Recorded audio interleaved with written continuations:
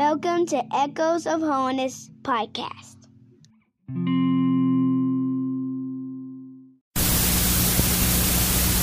The Lord tonight. And I didn't volunteer for this job. I was asked. But I don't dread it a bit. And I appreciated this morning.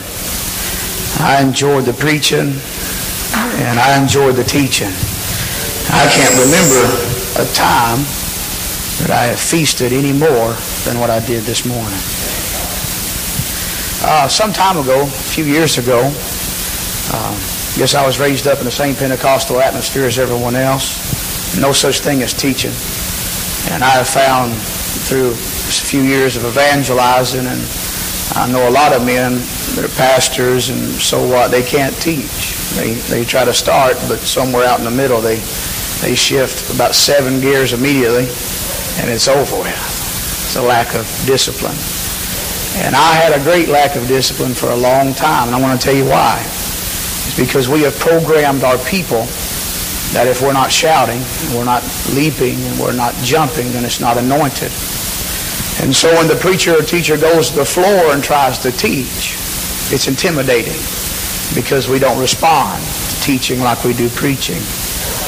And it took me several years, I mean several years, to do what I'm getting ready to do. And I have found that teaching has been more effective at God's Miracle Mission than preaching ever was. Now, preaching has got its own place, and nothing else can take the place of preaching. Preaching, it lifts, it motivates, it encourages, it challenges. A lot of time, preaching moves now. But can you imagine being in the 11th grade in a math class and the teacher going to the board and throwing the chalk at you, throwing the eraser out the window, jumping up on your desk, screaming, hollering algebra at you? I mean, you'd have a good time, wouldn't you? And you'd want to come back to class. And you'd probably learn a little bit about algebra. And you'd feel real good and everything would be great. But you probably wouldn't learn algebra. But because they stood there and they broke it down and they started with the basics and built, and they kept teaching and kept teaching, you learned algebra. And that's what teaching does. And as the brother said earlier, the Bible didn't say that a pastor was apt to preach. He's apt to teach. And I think that we all can stand a little teaching.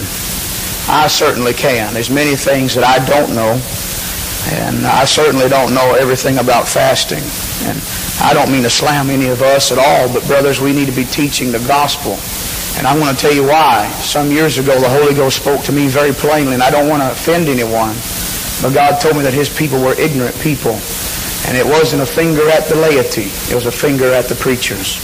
Because we're not teaching our people anything. We're screaming, we're yelling and preaching and preaching and preaching. And I discovered in our church that we had people that didn't even know that Jesus was eternal. They thought He was created there when He was born from the Virgin. Found people in our Pentecostal Holiness Church that have been saved for years that didn't know the Holy Ghost was a person. Just teaching. And I decided then that my one mission is not to make them shout, but it's to deposit something in them that when I'm long gone, they can deposit it to their children. Just teaching's different. It's flat-footed. It's right in your face. We're not going anywhere. We're looking at each other. And it's not emotional. And it is what it is. And so I came with an assignment tonight. I want to talk to you about fasting. Just 2 points I'm going to make. It's one message. I split it up into 2. And we'll talk tomorrow evening about a Holy Ghost atmosphere. But I want to talk about what fasting is, how to do it, and what it's about to the best of my ability. And so let us open our Bibles tonight to the 5th chapter of the book of Galatians. And I will share this with you while you're opening your Bible. I fought it for about 6 years. The Lord had impressed upon me to start writing books and things of that nature and putting teaching series in audio form, and I fought it because nobody wants to hear, a young man teach, and nobody wants to hear what you got. You know how it is. You can't do nothing for God because nobody. And through a course of events and different people pressuring me, I just did it. I just jumped out and started. And you'll find a couple of the series back there that I've done. I did one on praying, the Praying Always series. Probably my crowning work as of yet. And I ain't got many of them. And the teaching's not very good, but the material is outstanding. And then there's another series out there on holiness. And I think the Praying Always series is 9 lessons on 9 CDs. The Holiness series is 11 lessons on 6 CDs. And the holiness lessons, they kind of evolved from people asking me why. A lot of new people coming, people that were out in the world, and they felt condemned about cutting hair, and they didn't know why. And so after I had many questions asked, why don't we do this and why don't we do that, I did a series on holiness. I broke it down very elementary. It's not real deep. I think that anyone would glean from it, but it's excellent for a new convert or someone who just wants to know why we do what we do. And so they're out there. And then there's another one. It's a dramatized testimony, how God saved me. And so feel free. And if you don't have any money and you really want some of it, just take them all, and it won't cost you a thing. That's fair enough, ain't it? Okay. I'll just talk, and y'all just sit out there and act like I'm talking to you, all right? And so the 5th chapter of Galatians, let's read in verse 16. This I say then, walk in the Spirit, and ye shall not fulfill the lust of the flesh.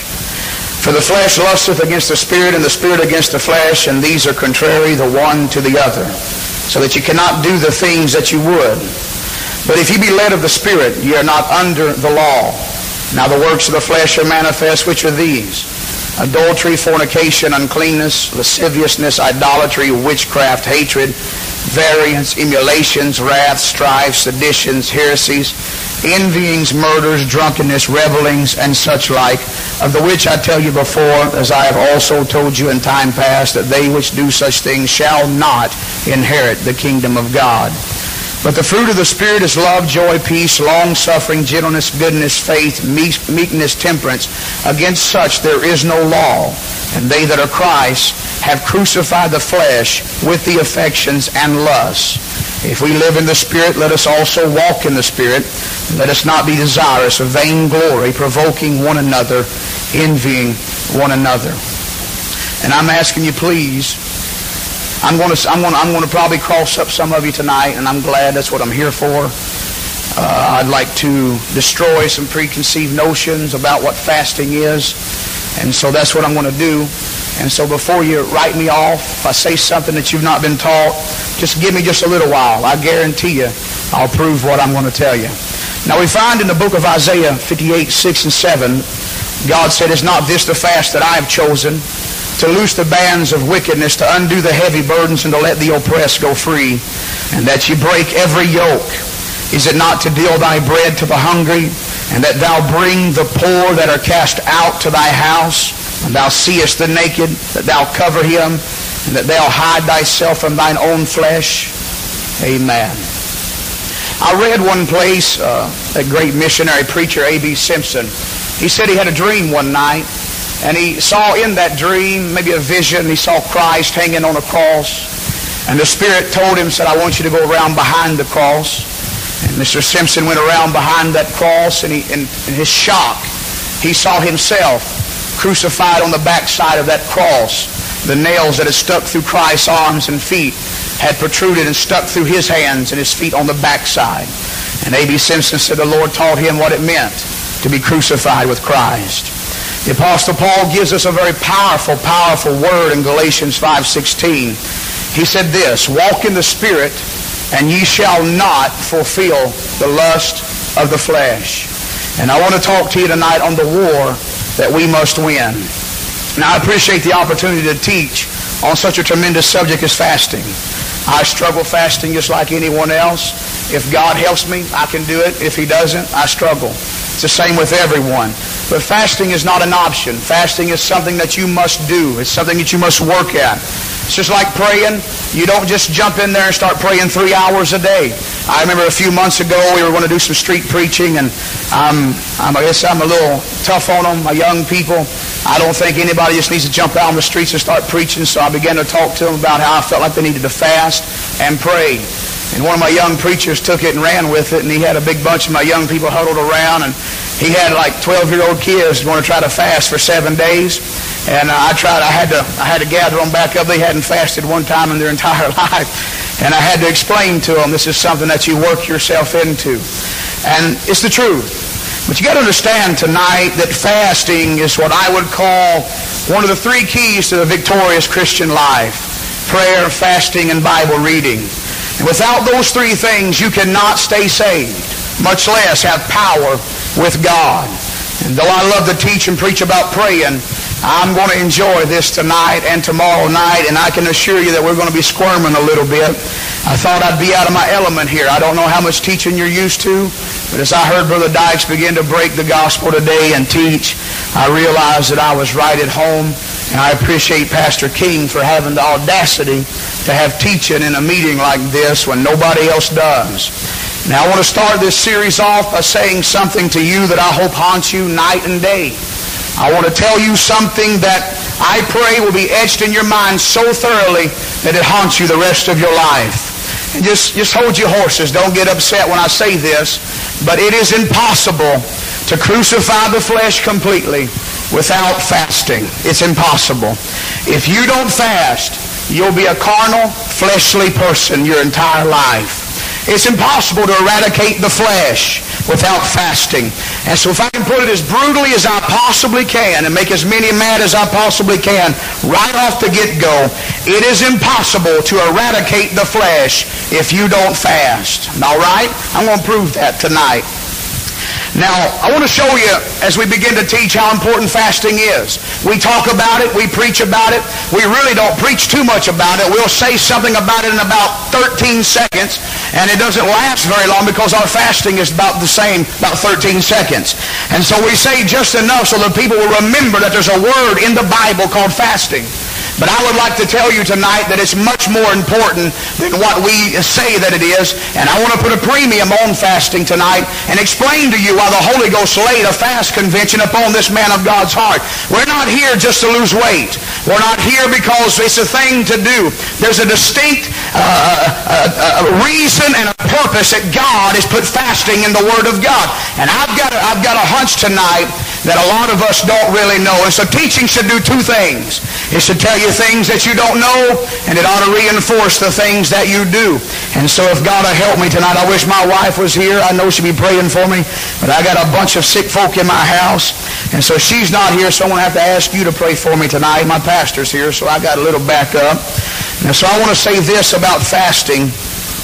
Everyone can fast. Everybody. I don't care how unhealthy you are. I don't care what your problems are. You can fast. You see, and as soon as I said that, you equated what I said to your definition of fasting. You said, no, I can't fast like that because you don't know what fasting is. To you, fasting is a destruction of the body. But there's a lot more to fasting than what we've been taught. Everybody can fast. Everybody can do what is necessary to crucify the flesh. In all ages and among all nations, fasting has been practiced in times of sorrow and times of affliction. It may be regarded as a dictate of nature, which under these circumstances refuses nourishment and suspends the cravings of hunger. The first thing that an animal does when wounded is quit eating. The first thing that a child does, I've got a 2-year-old very sick, first thing she did was stop eating. She wouldn't eat anything for days. I could not get my baby to eat. It's nature's way of healing itself. Nature is trying to do you a service when you get sick and lose your appetite.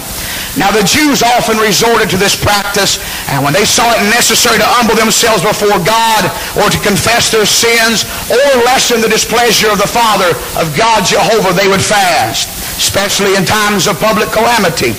In times of distress, they appointed extraordinary fasts, and they made their cattle, and sometimes they even had their children, their babies, fasting if they required it. And so they would begin their observance of their fast at sunset, and they remained without eating until the same hour of the next day. It doesn't appear by his own practice or by his commands that Jesus instituted any specific fast. He didn't give a definition. He didn't say this is the exact fast that you do. But in Luke 5:34 and 35, he implied that his disciples would fast after his death. Now, accordingly, the life of the apostles and first believers was a life of self-denial. It was a life of suffering. It was a life of fasting. Jesus recognized the custom, and the apostles practiced it as the occasion required. And I feel tonight that one of the greatest needs of our time is some men and women of God who will have the discipline enough to push the plate back and to crucify this flesh. I want you to listen to what Jesus said in Luke 5:33 through 35. And they said unto him, Why do the disciples of John fast oft and make prayers, and likewise the disciples of the Pharisees, but thine eat and drink? And Jesus said, Can you make the children of the bride chamber fast while the bridegroom is with them? But the days will come when the bridegroom shall be taken away from them, and then shall they fast in those days. And if you don't know it by now, Jesus has been taken away, and the day of that fast is now. The Bible teaches us very plainly that fasting is one of the three keys of a victorious Christian life. Coupled with prayer and coupled with the Word of God, we can do anything that this Bible tells us that we can do. When it comes to fasting, I was raised in the old school, and they taught us that a person wasn't fasting unless they didn't eat or drink anything. And I remember a lot of times struggling, and I remember watching them, and you didn't see a lot of lengthy fasts, because somewhere about day 6, without water, the body begins to shut down. And they would like to get up that morning and go to work and work as a normal person would, but the body just doesn't like to work without water. What's happening when you shut water off from your system, your body begins to die. It's just a facts of life. And so that was the way that I was taught. That was the way that I was programmed. And of course I heard the horror stories and even knew some men that would go on long protracted fasts without water, and their kidneys would shut down and their bowels would quit moving, and it would almost kill them. And so they would go into a 40-day fast to receive power with God, but they would come out of that fast in a hospital room somewhere because nobody ever taught them that what they were doing was destroying the temple of God. Amen. I can remember many times going to the water fountain, just swishing the water around my mouth and spitting it out. Brush my teeth. I wouldn't even take a drink of that water. And I would try so many times. God had dealt with me for years about a 21-day fast. I could not count how many times I started that 21-day fast and would get out around 6 or 7 days, and I would collapse because I needed some water. I would take one drink, and I was so well programmed that in my mind I would begin to say automatically, this fast is no good. You have broken your fast. Can you imagine going 6 days without one morsel of meat, not one bite of bread, not one drop of water, and going to a water fountain on day 6 or day 7 and getting a drink of water and walking away feeling like you had not accomplished one thing? Well, that's what happened to me, because it had been programmed in my mind that fasting was this, and that's all there is to fasting. I thank God that in this Word and through His Spirit that He can teach us what He really means about fasting. And I would like to help you tonight.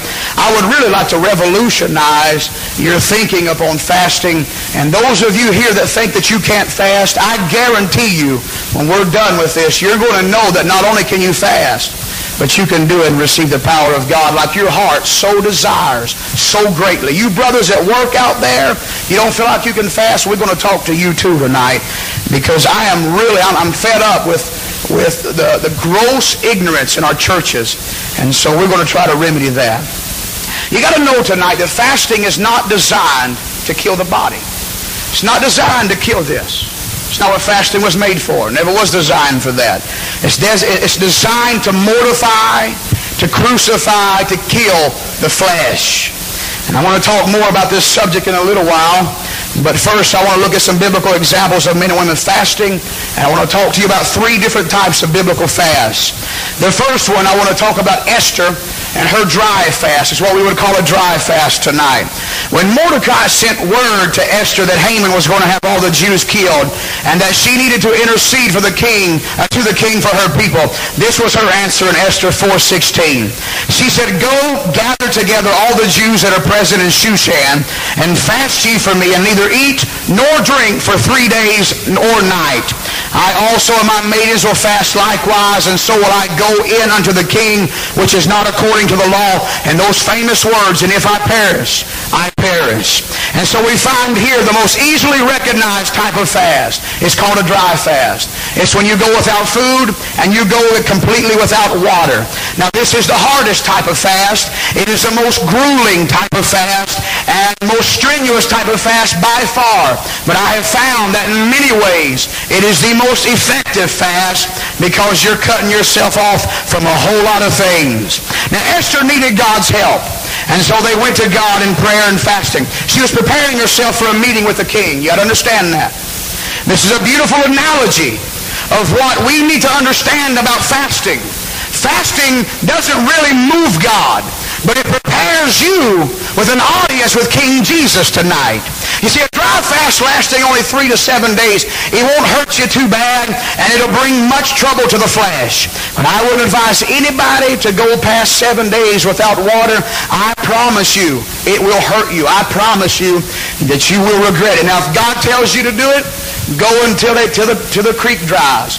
If God tells you don't ever drink another drop the rest of your life, but you listen to this young preacher talk this evening, be careful how you treat your body.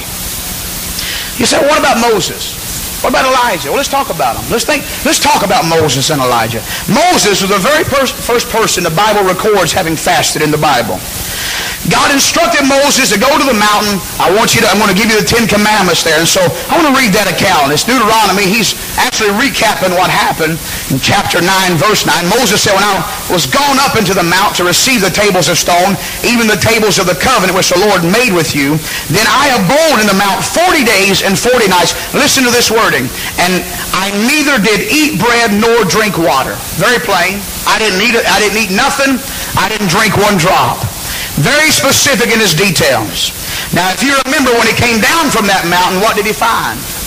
They was dancing around a golden calf naked, and he threw the tables, broke them. The Bible tells us immediately, verse 25, he said, thus I fell down before the Lord 40 days and 40 nights, as I fell down at the first, because the Lord had said he would destroy you. Moses didn't fast for 40 days. Moses fasted for 80 days. And the way it appears to me, it was 80 consecutive days. The only thing breaking up those two 40-day intervals was him busting up that golden calf and making them drink it out of that creek down there, out of that brook. Let me explain something to you. A human person, if they're heavy enough, could go 80 days without food. It is incomprehensive to think of somebody going 80 days without water. It is humanly impossible. You cannot go without water for 80 days. And some of you that don't have any weight on you, you couldn't go without food for 80 days. It's an impossible thing that Moses did. So how did Moses do it? I'm going to tell you tonight, it was a supernatural fast, and there's a very logical explanation for this. We find it in Exodus 24:15 through 18. And Moses went up into the mountain, a cloud covered the mount, and the glory of the Lord abode upon Mount Sinai, and the cloud covered it 6 days, and the 7th day he called unto Moses out of the midst of the cloud.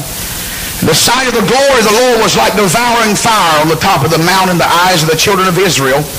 And Moses went into the midst of the cloud, and got him up into the mountain. Moses was in the mount 40 days and 40 nights. Moses was standing in the very presence of God. We have some good services. I felt God's glory this morning. But this was more than that. God himself settled down upon him. It was more than Moses being in the presence of God. Moses was standing in very God. The very atmosphere he breathed was eternity. Have you ever knelt down to pray, and I mean you got in a powerful spirit of prayer, and it felt like just a few minutes had passed, and you looked at the clock and it had actually been 4 or 5 hours? You ever had that happen, anybody? I mean, you've experienced that because you were walking in the presence of God. You were standing in eternity, and that's exactly what happened to Moses, except in a much greater capacity. And what seemed to be 80 days to the children of Israel was only a brief moment to Moses, because he was standing in the very presence of God. And then we look at Elijah. Now, it's my opinion, and you can fall out or whatever, I don't even think that Elijah's 40 days was even a fast. I don't even call what he did fasting.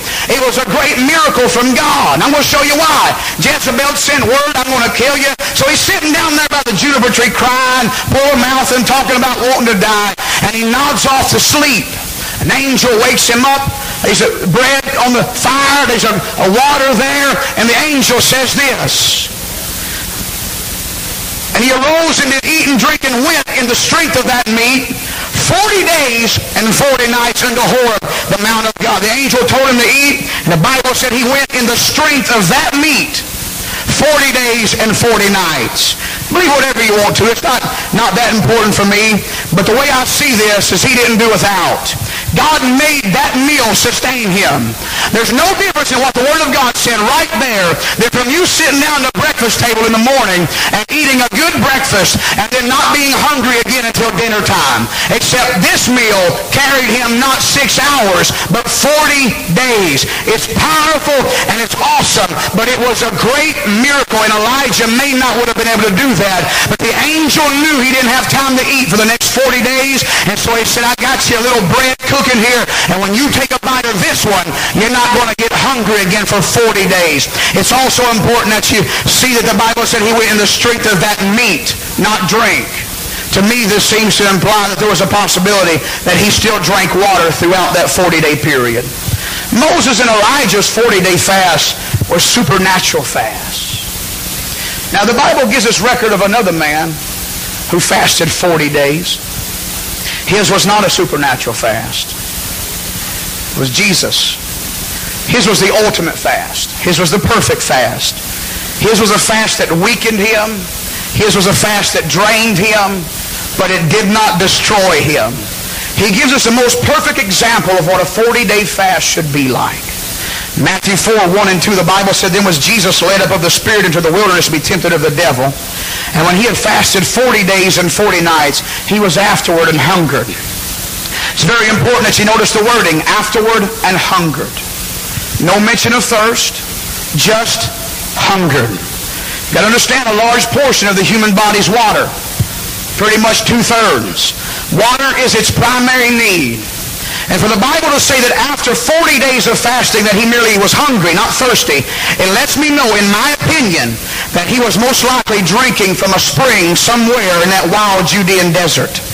Now, if you remember what the Bible said about Moses' fast, you'll recall that he neither ate bread nor drank water. Very, very plain. If you recall what the Bible said about Esther's fast, very plain. No drink, no water. But concerning Jesus, when he came out of this fast, he was hungry. Now, the body's most natural need would have been thirst. But the Bible did not say anything about thirsting.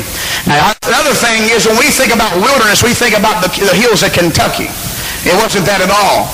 He was in a desert. If you know anything about the desert, scorching heat in the day, freezing temperatures at night. Hot, breathtaking blasts of wind coming off of burning sand. Freezing temperatures at night. He had to drink something or he would have dehydrated in just a couple of days. His was a true fast. It was not a supernatural fast. And the reason I say that is because immediately after the fast was over, the Bible said the angels came and had to minister to him. So it was not a supernatural fast. His was a perfect fast. Esther's 3-day fast was a dry fast. Christ's fast was accompanied by drinking water. And again, I'm not up here trying to make you believe everything I say. But if I can get you thinking and studying, I've done my job. Now, this brings me to a very important point, and I think that you need to log this into your minds tonight. When dealing with the crucifixion of the flesh, we've got to consider that there's more to fasting than abstinence from food. The reason I say that Jesus' 40-day fast was a perfect fast was he was totally and completely isolated from any other human being. Now you think about that and try to grasp that for a moment. There were no telephones, there were no computers, there were no radios, there were no magazines, no grocery stores, there was no books, although I do believe that he had the book of Deuteronomy with him. That's my own personal opinion. All 3 times that he cut the enemy, he used the book of Deuteronomy, and I personally know how it is when I'm studying a certain book of the Bible. I tend to quote it a lot, I tend to use it a lot, and he used the book of Deuteronomy 3 times. So there's a very good possibility he took that book into the wilderness with him. I don't know. But now the thing about it is, When you're by yourself for 40 days and you've not spoken to another individual, you can almost go crazy. Trust me, I ain't been that long in isolation, but most of us can't hardly go 5 hours by ourselves. And this hour of text messaging, emails and telephones and radios and many other modern technologies, this generation can't fathom going 40 days and 40 nights without correspondence with people or some type of machine. You hardly ever, perhaps never, hear about somebody locking themselves up for a week or so with nothing but a jug of water and a King James Version Bible. They would go insane because we don't know what it is to be locked up with nothing but God and nothing but His Word. We're so used to being able to walk away from it and read something or go somewhere or go shopping. But you see, there's more to fasting than just abstaining from food and drink. When a man goes to fasting, he really needs to put the newspapers away. He really needs to shut the radio off. He needs to put the magazines away. And I don't care how good our books are, our sermon books need to be shelved. And all we need to read is that King James Version Bible, because it'll build that spirit man all the while you're destroying that fleshly man. You got to learn to fast more than just physical necessities. You've got to learn to get this mind, bring every thought into captivity to the obedience of Christ. It's very, very important. And you need to, when you're fasting, you need to pray as much as possible, and you need to learn to find isolation as much as possible. We have got to deny ourselves of fleshly pleasures, and this flesh enjoys more than just food. Did you know that? Amen. And so we got to learn to fast more than just bread and water, saints of God. Now I'm getting ready to tear some of you up. All right, I want to talk to you about Daniel, and I want to talk to you about his fast. It's the third type of fast that I've discovered in the Word of God, demonstrated by Daniel. You know the fast, the 21-day fast that he went on. I'd like to tell you tonight that he didn't go without food or water. He ate and drank. And I'm going to prove that beyond a shadow of a doubt too. 3 weeks fast. My whole entire life, I thought Daniel never drank a drop, never ate a bite. It's not true. Daniel said in chapter 10, verse 3, listen very close. Daniel said, I ate no pleasant bread. Why did he say pleasant? He's given a description of what he didn't eat. I ate no pleasant bread. Neither came flesh nor wine in my mouth. Neither did I anoint myself at all till 3 whole weeks were fulfilled. Now you got to notice the Bible did not say that Daniel totally abstained from all types of bread, all types of drink, but rather Daniel ate no pleasant bread and no flesh or wine entered his mouth. He had not, had he not eaten anything, the Bible would have plainly stated, like it has every other place, he ate no bread. But it didn't say that. He ate no pleasant bread. His wording was very precise, very descriptive. He ate no meat. He drank nothing from the vine. He ate nothing pleasurable. He drank nothing pleasurable.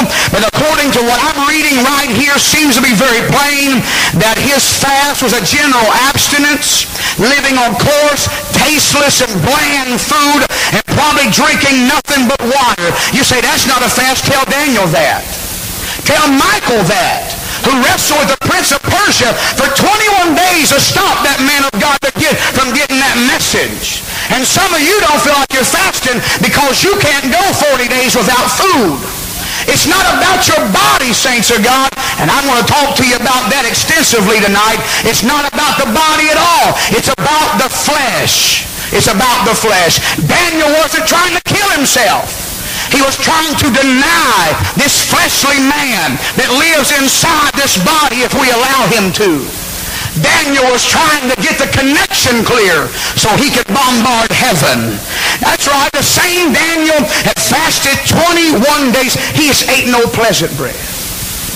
Now most of you, somebody said, well, I fasted for 21 days, and I said, well, I ate a little bread in the morning, some toast, no butter, nothing, just toast, and drank water. A lot of folks say that's not a fast. It is a fast. And Daniel demonstrates that type of fast to us. I think people have been ignorant for too long. I really do. And probably not you. But I know I've taught all this in my home church. Last 4 out of 5 services, I've done nothing but teach. And I've discovered many things. I've had men that work 80 hours a week come to me and say, Brother Lamb, I'm glad that you told me about Daniel because I've never been able to fast. I get out there working, sweating, about dying, and I can't hardly do it. But now I know that I can. And that's all that I'm trying to do tonight, is to show you that there's more to fasting than what we've been taught and what's been implied. There's more to fasting than just waking up one morning, not drinking, not eating, and saying, man, I'm getting somewhere with God. There's a lot more to it than that. So here we see 3 types of fasting. A dry fast, fasting with nothing but water, and then a bland, coarse, tasteless fast. You've got to understand that fasting can be done in many ways. But the main purpose of fasting is crucifixion of the flesh. Someone might want to go 40 days, but they can't physically go without, they can't just go with nothing but water. So you might drink a little bit of vegetable juice. Somebody say, oh, that's terrible. Well, won't you do it? Let's see you do that if it's not a fast. All right, mark it. Today's your first day. I want you to go the next 40 days, drink nothing but tomato juice. Let's see how far you make it. Let's do it. I'm curious. I'm just trying to put this in perspective. I'm not being facetious or a smart aleck. I'm just dealing with the situation as plain as I can. I remember some time ago, I was just dealing with the subject of fasting and talking to a friend of mine and certain things of that nature. And he began to talk about a young man who was almost on his 30th day. And I was like, that sounds great. And then he made mention that this young man had drank some kind of energy drink. I don't advocate that. I mean, I ain't going to drink no energy drink, so I'm fasting. But this guy was making fun of this boy. And I didn't say anything. But in my mind, I wanted to say, Bubba, I'd like to see you go the next 30 days without one bite of food. Drink all the energy drinks you want to. I'd like to see you. And here he was talking about this long, lengthy fast that he was going to go on. He wasn't boasting or bragging. There's 2 pastors talking. I knew that his long, lengthy fast was about 4 days. 4 days for me is not a lot of time. My point is, I could have just as easily made fun of him. I could have said, you mean to tell me all you can fast is 4 days? But I didn't do that because I know this man had never fasted in his life. And for him to go 4 days was massive. And I was proud of him. He was making leaps and bounds. But because this man had a preconceived notion of what fasting was, he said this young man hadn't fasted because he had drank something on a 30-day fast. And I realized that man didn't really understand what fasting was about. I've heard of special circumstances where a person, a severe diabetic, I got all this in my notes, I had it before I came here, just so happens that I've talked to different ones that were diabetics. They want to fast. A Holy Ghost-filled person that's got diabetes wants to fast. But if you listen to the thought that comes from a lot of our pulpits, our folks just got sugar diabetes that did not necessarily come from not taking care of themselves. I think I heard Brother Staten say they think he got it from Agent Orange. It wasn't nothing he ate. That was what he got in the military. And a lot of folk will say, now, Brother Staten can't fast because he may not be able to go 21 days without food or water. For a severe diabetic to go without food for an extended amount of time is almost suicide. But you're going to tell me that a diabetic can't fast? Sure they can. Sure they can. It's not about the body, saints of God. It's about the flesh. It's about denying yourself the pleasures that this flesh so long. And I'm still not talking about this body. And I'm going to make a very distinct difference. And it's going to be crystal clear before I'm done. I'm just trying to get there. The fast isn't intended to kill the body. It's designed to kill the flesh. I'm going to say it over and over and over. And if you don't remember anything I say, I want you to walk away and say, Brother Lamb said the fast is not designed to destroy the body.